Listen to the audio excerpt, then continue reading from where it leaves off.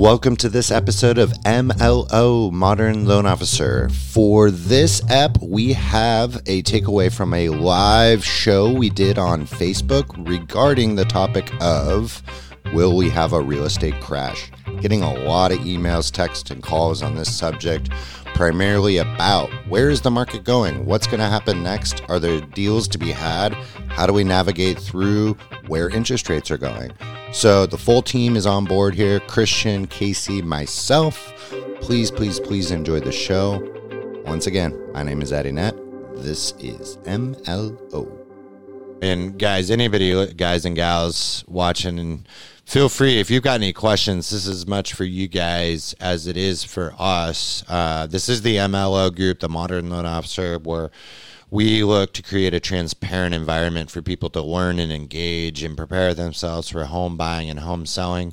And some of the emails and stuff I've been getting all over the place have been really fun to feel, just all over the nation. But one of the, probably 4 times yesterday and then today, I've had people ask me, do you think that there's going to be a real estate crash like we've seen during the Great Depression, or should I hold out to see foreclosures and huge deals?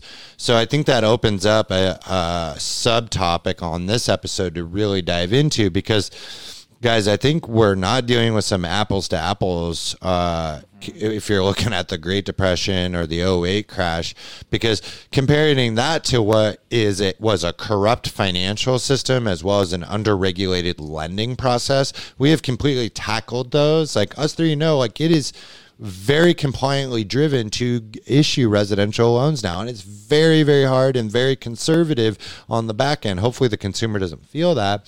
But guys, I want to bring it open. What is your opinion on where the real estate market's going? I think we are in a great position. I generally speaking, I think it's a supply and demand. Right now, there are more people than housing on a national spectrum, and there's not enough houses for these people. And that's why we're still seeing these huge over asking prices. I mean, even on the weekends, it's over here in the Pacific Northwest, 6 to 12 freaking offers on a house, 20, 40, 50 grand over asking. So I like Christian, what do you think? What's your opinion, nationally speaking, in the real estate market? Yeah, well, I think you kind of answered a lot of your own questions, because we are seeing those over asking prices, escalation clauses. It's a very competitive market out there if you are a seller selling your property. As a purchaser, it's tough. We're hearing those stories of people just getting outbidded day in and day out. So yeah, I think we're financially in a much stronger situation than we were in '08. We're not doing these exotic loans that put us in this situation. Like you said, guidelines have tightened up. Yes, we still have the 3% down, but we put some real heavy guidelines on those. You got to have a more favorable credit score. Mm-hmm. We're going through the property. We're doing home buyers education. So all of those things that we've done to kind of correct or curb any of these things in our West Coast markets, I think, are very strong. Now, I do believe we'll talk about some of those second homes and investment properties maybe fall into some short sales in the desert states and whatnot. So I think those are going to be some different markets, but it will be a small portion that you'll see people that may be affected through this pandemic of COVID-19, and hopefully they can make it through, but there'll be some opportunities for investors out there for sure. That's a super good point, because I also noted, at least here in the Pacific Northwest, I think if there's any deals that are going to be had, it's going to be at the coast, because to your point, those are the vacation properties. Those are the things that offload first. And going back to our point, why are investment properties higher interest rates, right? Because those are the properties that get offloaded first. The primary ones get protected. And I think, too, our governments and the feds will do whatever we possibly can to prevent a recession as much as possible. I mean, there's certain things like the unemployment rate skyrocketing. Money can't even be funneled with cities being shut down. But I think you have to play into the fact that America is going to do what they can out of their ability for stim checks to make sure people have funding to pay their mortgages, pay their rent, fuel the economy.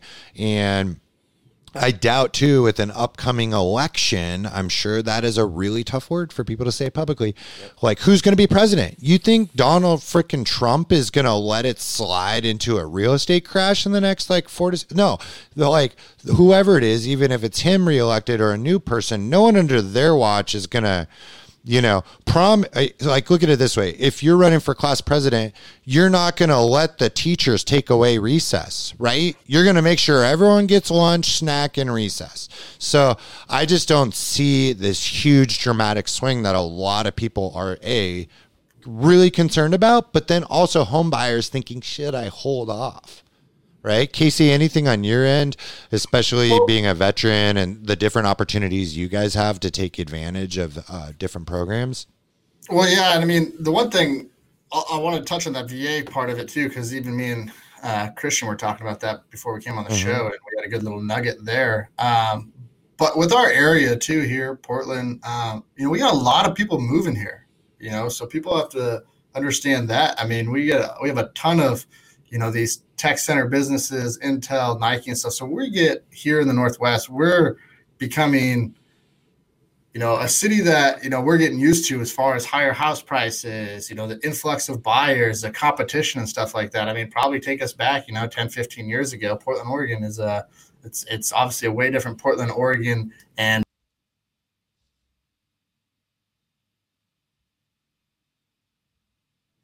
California movers, people from California moving up here and stuff. So coming back to that investment side, or thinking that there's going to be, if there was a crash, let's just say, then if that's going to happen, I think you should start preparing now yourself financially, right? Because you're not going to be the only player out there in the game for these properties. I mean, if it's a crash, it's going to be for people that are going to want to invest or be investors, it's going to be game on. So if you're not, trying to save money now for that anticipation, if the market changes and you have opportunities there, then you're going to be stuck holding the bag again and saying, man, I wish I could have been an investor. But it's, so I think when opportunities like that happen, you need to kind of be pre-gaming for that months, years ahead, or trying to, because when the opportunity is there, you need to be able to strike it.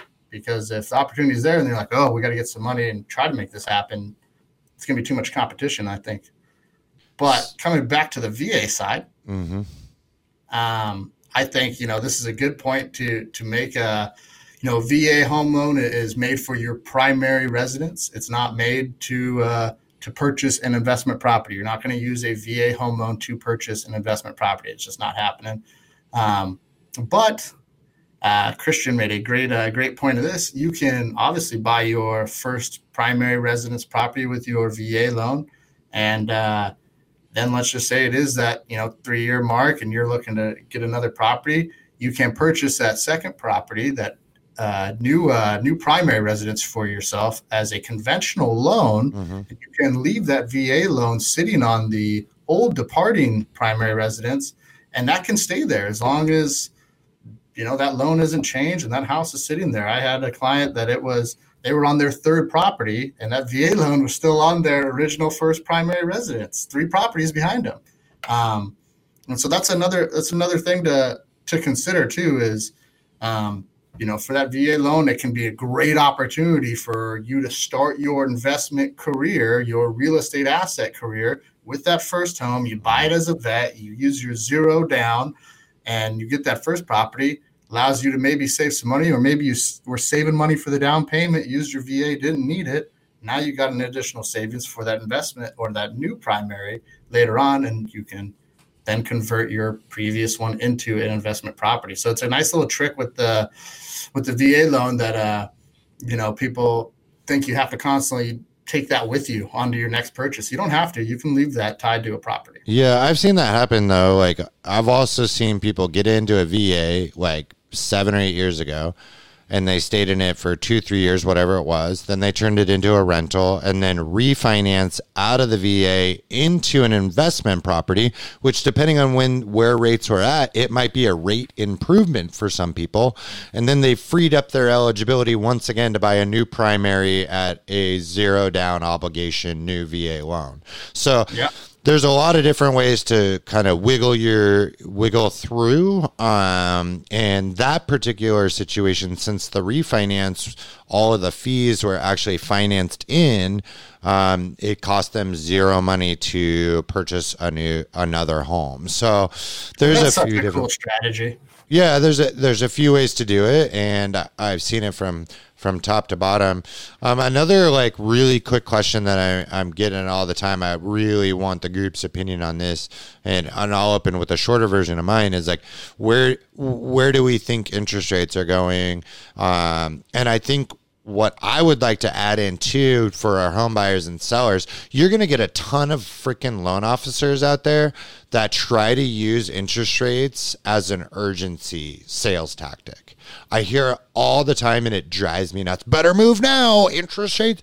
Like, come on. Look, by the way, you can't necessarily lock in your rate until you have an accepted offer. There are some lenders out there, I think like the Rocket was doing it for a bit. I don't know if they're back, but most of them aren't locking in terms until you have an accepted offer back. So like, first of all, like you can't even control where to be. They're changing every single day. However, like if you look at the span of where interest rates are, I mean, just a year and a half ago, we were in the mid to high fours.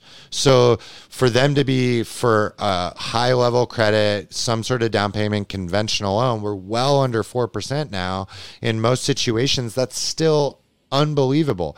Now, where I think they're going to be, all I can say is the United States, in my opinion, is 100% tied to the cost of money, not only for our businesses. How much does it take to get a small business loan, to get credit, but our auto, our mortgage lending, our business, our commercial, even the gosh darn government debt is tied to interest rates.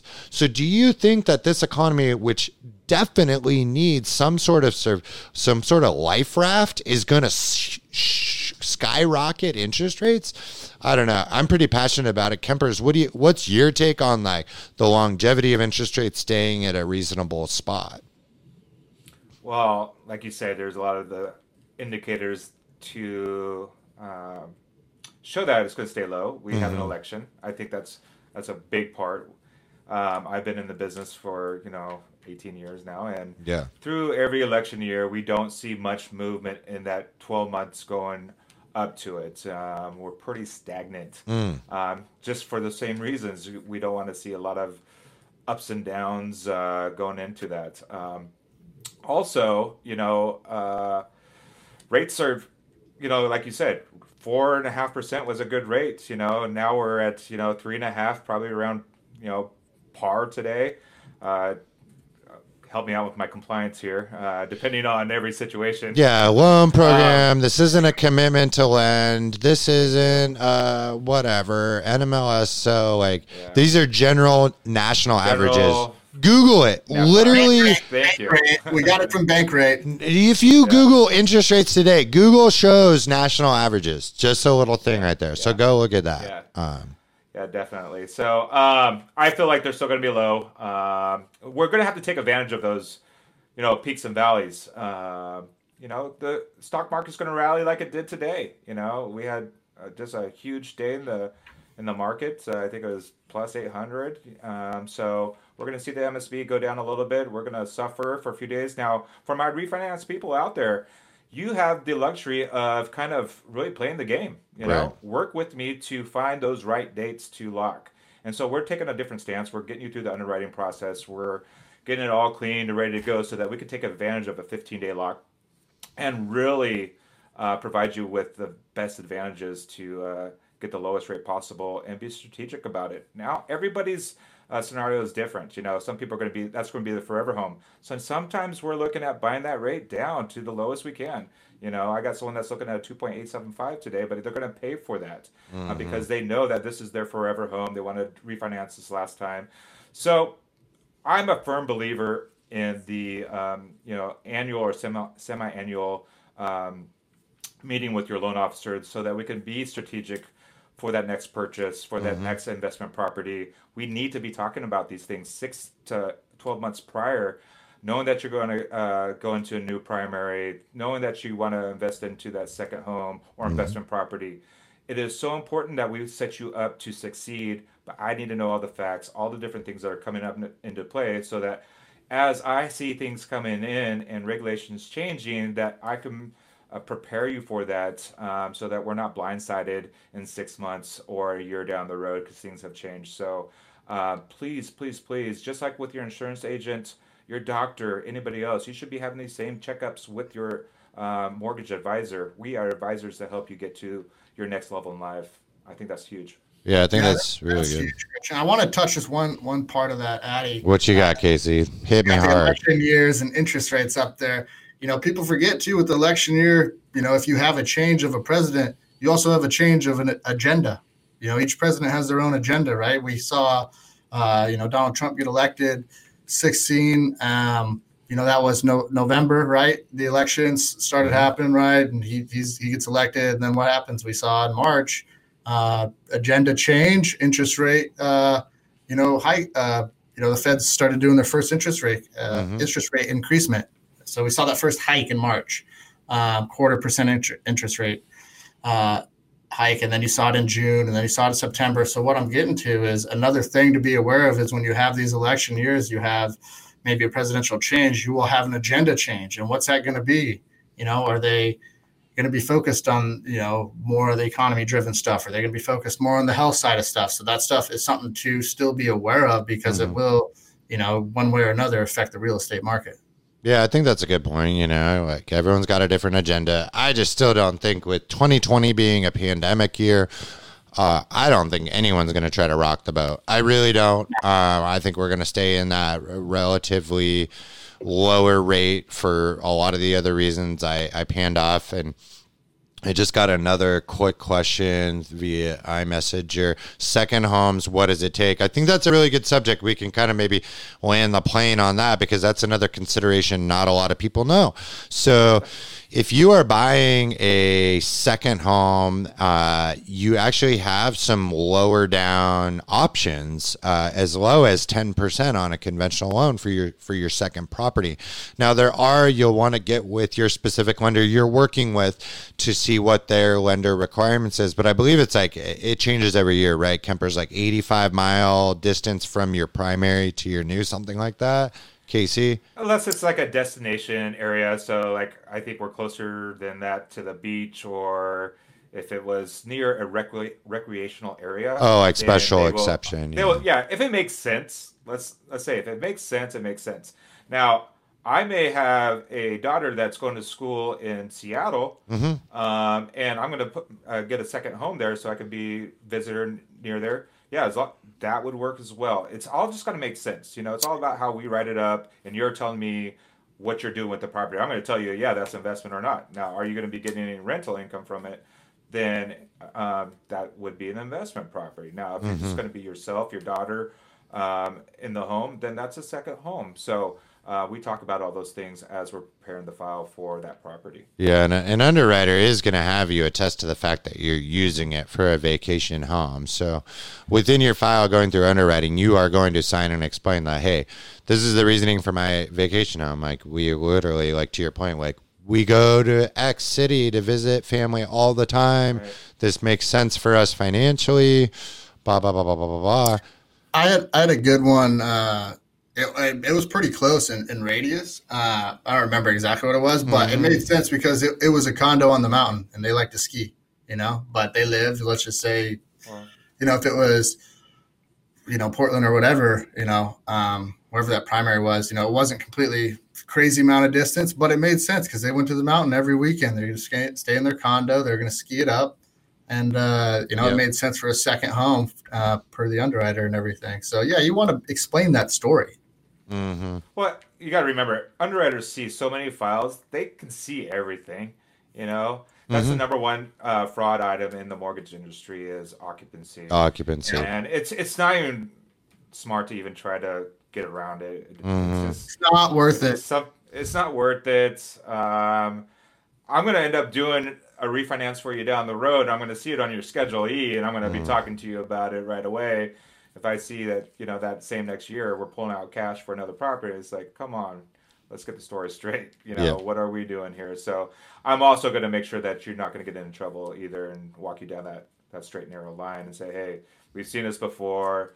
And, you know, we talk about all those people in 08 and 09 that people got, that's what they nailed people on, and these little things, you know, just because it was easy. They signed a rider saying that it was going to be a second home or a primary residence, and then if they turn that in, that's fraud, 100%. And so talk to your mortgage advisor to make sure that they're putting you in a win-win situation. Yeah, that's a good point. And kind of just to bookend that comment, like I get some people be like, oh, well, why is it so hard? Like people who maybe haven't done a mortgage in 20 years and now they're doing it. It's like, this is totally different than what I experienced 2 decades ago. I was like, yeah, a lot's happened since freaking 2000, you know?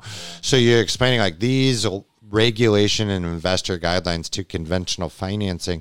The structuring of the guidelines to get approved is designed not to put someone into a position where they're going to foreclose. So as much as it is challenging, I think another note is it's not up to the loan officer. Like I've had people push back and be like, why would you ask for that? Like it's me. And it's like, dude, I don't pick and choose. I'm literally reading the guideline. Here's a copy. This is what I'm trying to prep your file for the path of least resistance to be presented to the underwriter. We want it to go just as much as you. We don't make things up to make it harder. And I think that's one kind of misperception that some people think that, like, you know, Casey's being a jerk and just over asking and making up rules. It's not like we sit around the Thanksgiving table and come up with a way to make it harder to do all of our jobs. Like, no. Yeah. Pass the potatoes. Let's make this harder for Jimmy. No, we're not trying to do that. Right. Our job is to show the ability to repay the loan. And your job as the client is to provide the documents to support the application that you gave us. The underwriter doesn't know anything unless you've given it to us. So right. It's the documents matches the application. That's what we're looking for. So again, back to your mortgage advisor. It's about being prepared and getting set up correctly.